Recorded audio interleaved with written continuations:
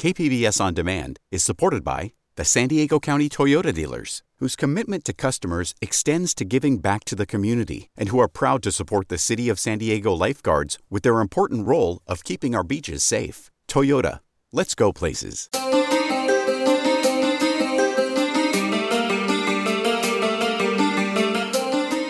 Welcome back. I'm Beth Accomando, and this is the Cinema Junkie podcast film review of Drown.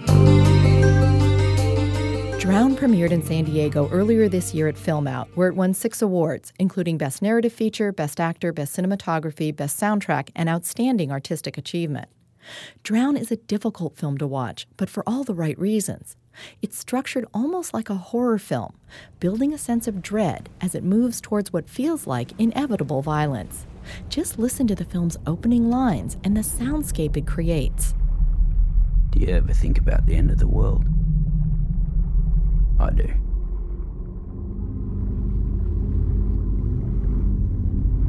I imagine I'm one of the last people left. You know, a massive tsunami hits the East Coast. Everyone dies.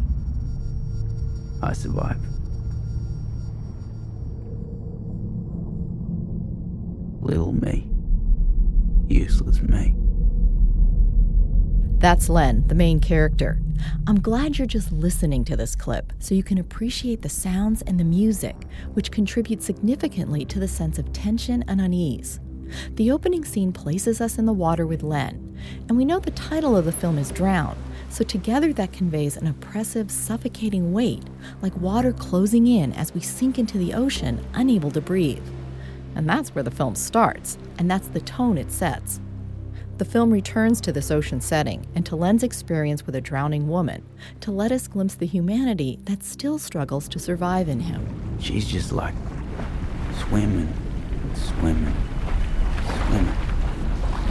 heading out to sea.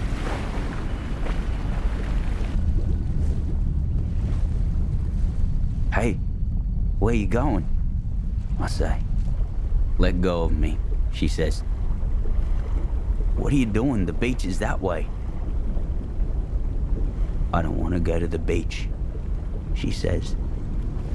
But if you keep going that way, you'll drown, I say. I know, she says.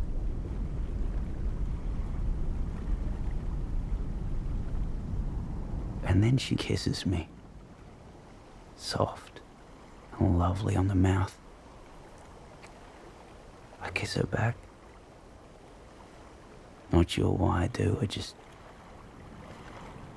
I kiss her back.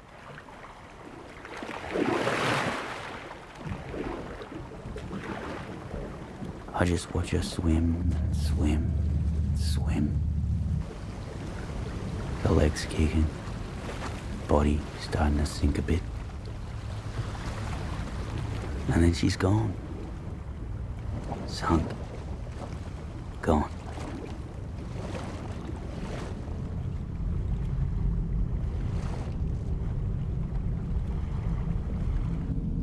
And I think of my swimmers. My stupid new pair of swimmers. And I feel foolish for buying them.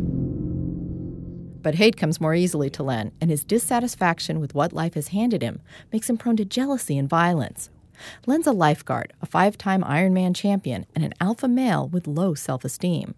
It's not that he's an entirely bad guy, but he doesn't have any good role models to set him on a better path than the one he's on. The result is that his only sense of self-worth comes from being a lifeguard and winning an annual competition. Outside of that, he's nothing. He works at a garbage dump, has few friends, and his father abused him and provided him with a very narrow definition of what being a man meant. So Len is a young man with few prospects for the future and a desperate lack of hope. And that's a breeding ground for hate and anger. It also makes him dangerous. Enter Phil, a new lifeguard whose confidence and ease makes Len jealous. Don't you want to humiliate him? Don't you think taking his clothes off is the best way to humiliate him? The dread builds from the fact that the story begins essentially at the end, as Len and his lackey meet, take a drunken Phil out to the beach one night after Phil has dethroned Len in the Ironman competition. Everything about the scene fills us with great apprehension. Phil's drunken state makes him helpless and an easy victim, and Len's instructions to meet sound ominous. Just keep digging, man. Why? It's done. It's got to be deeper. Way deeper. Of course, this makes us think, why? What the hell do you have in mind? Why deeper? What are you going to do? Then the film cuts back to when Phil first arrives. But even when nothing bad is happening on screen, the music continues to heighten the tension as if it were driving Len toward an emotional and physical confrontation. The film's based on a stage play by Stephen Davis and is directed, co-written, shot, and edited by Dean Francis. Everything Francis does ratchets up the tension. He takes a non-linear approach to telling a story and chooses to set it against sunny Australian beaches, where we are occasionally distracted from the tension by hunky guys running around in Speedos. Drown turns into a homoerotic exploration of homophobia and bullying. What seems to anger Len the most is not so much that Phil is gay, but that Phil is comfortable and confident in his own sexuality. Comfort and confidence are two things Len has little experience with. At the film's center is Matt Levitt's intense performance as Len. We can't look away because he rivets us to the screen and compels us to see how far Len will take his bullying. The film mostly takes his subjective point of view, allowing us to get into his head to hear his thoughts, which occasionally reveal his vulnerability, but mostly provide insights into his prejudices and twisted perception of reality. What does that mean? It means you love the ocean and I love the beach, and that's okay. No, it's not. It's not okay. You like what I like, and that's the way it is. Drown is not free of stereotypes, and that hinders it at times. But it's a film made with such ferocious intensity that it can't be dismissed or ignored. The trio of actors, Levitt, Jack Matthews, and Harry Cook, anchor the film with compelling performances. And Francis crafts the film with the kind of single-minded focus that pulls us in like a riptide.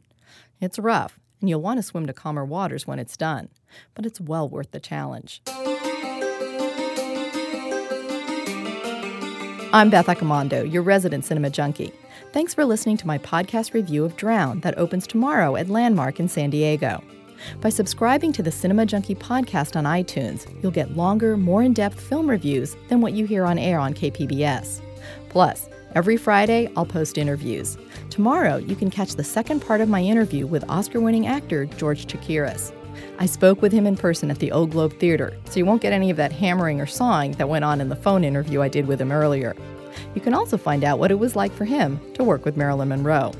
Plus, I'll have a geek roundtable session with my friend Miguel Rodriguez of Horrible Imaginings. We sat down to discuss Universal Monsters for a film series we're hosting as part of the Film Geeks at the Digital Gym Cinema called The Universal Suspects. There's a screening this Sunday of Abbott and Costello Meet the Mummy and The Mummy's Ghost. Miguel's Horrible Imaginings Film Festival is also coming up soon, and we'll talk in depth about that in September. So thanks for listening, and if you like what you hear, please post a review on iTunes or give me feedback on Twitter @Cinebeth or on the Cinema Junkie Facebook page. And check back with me each week for your next film fix.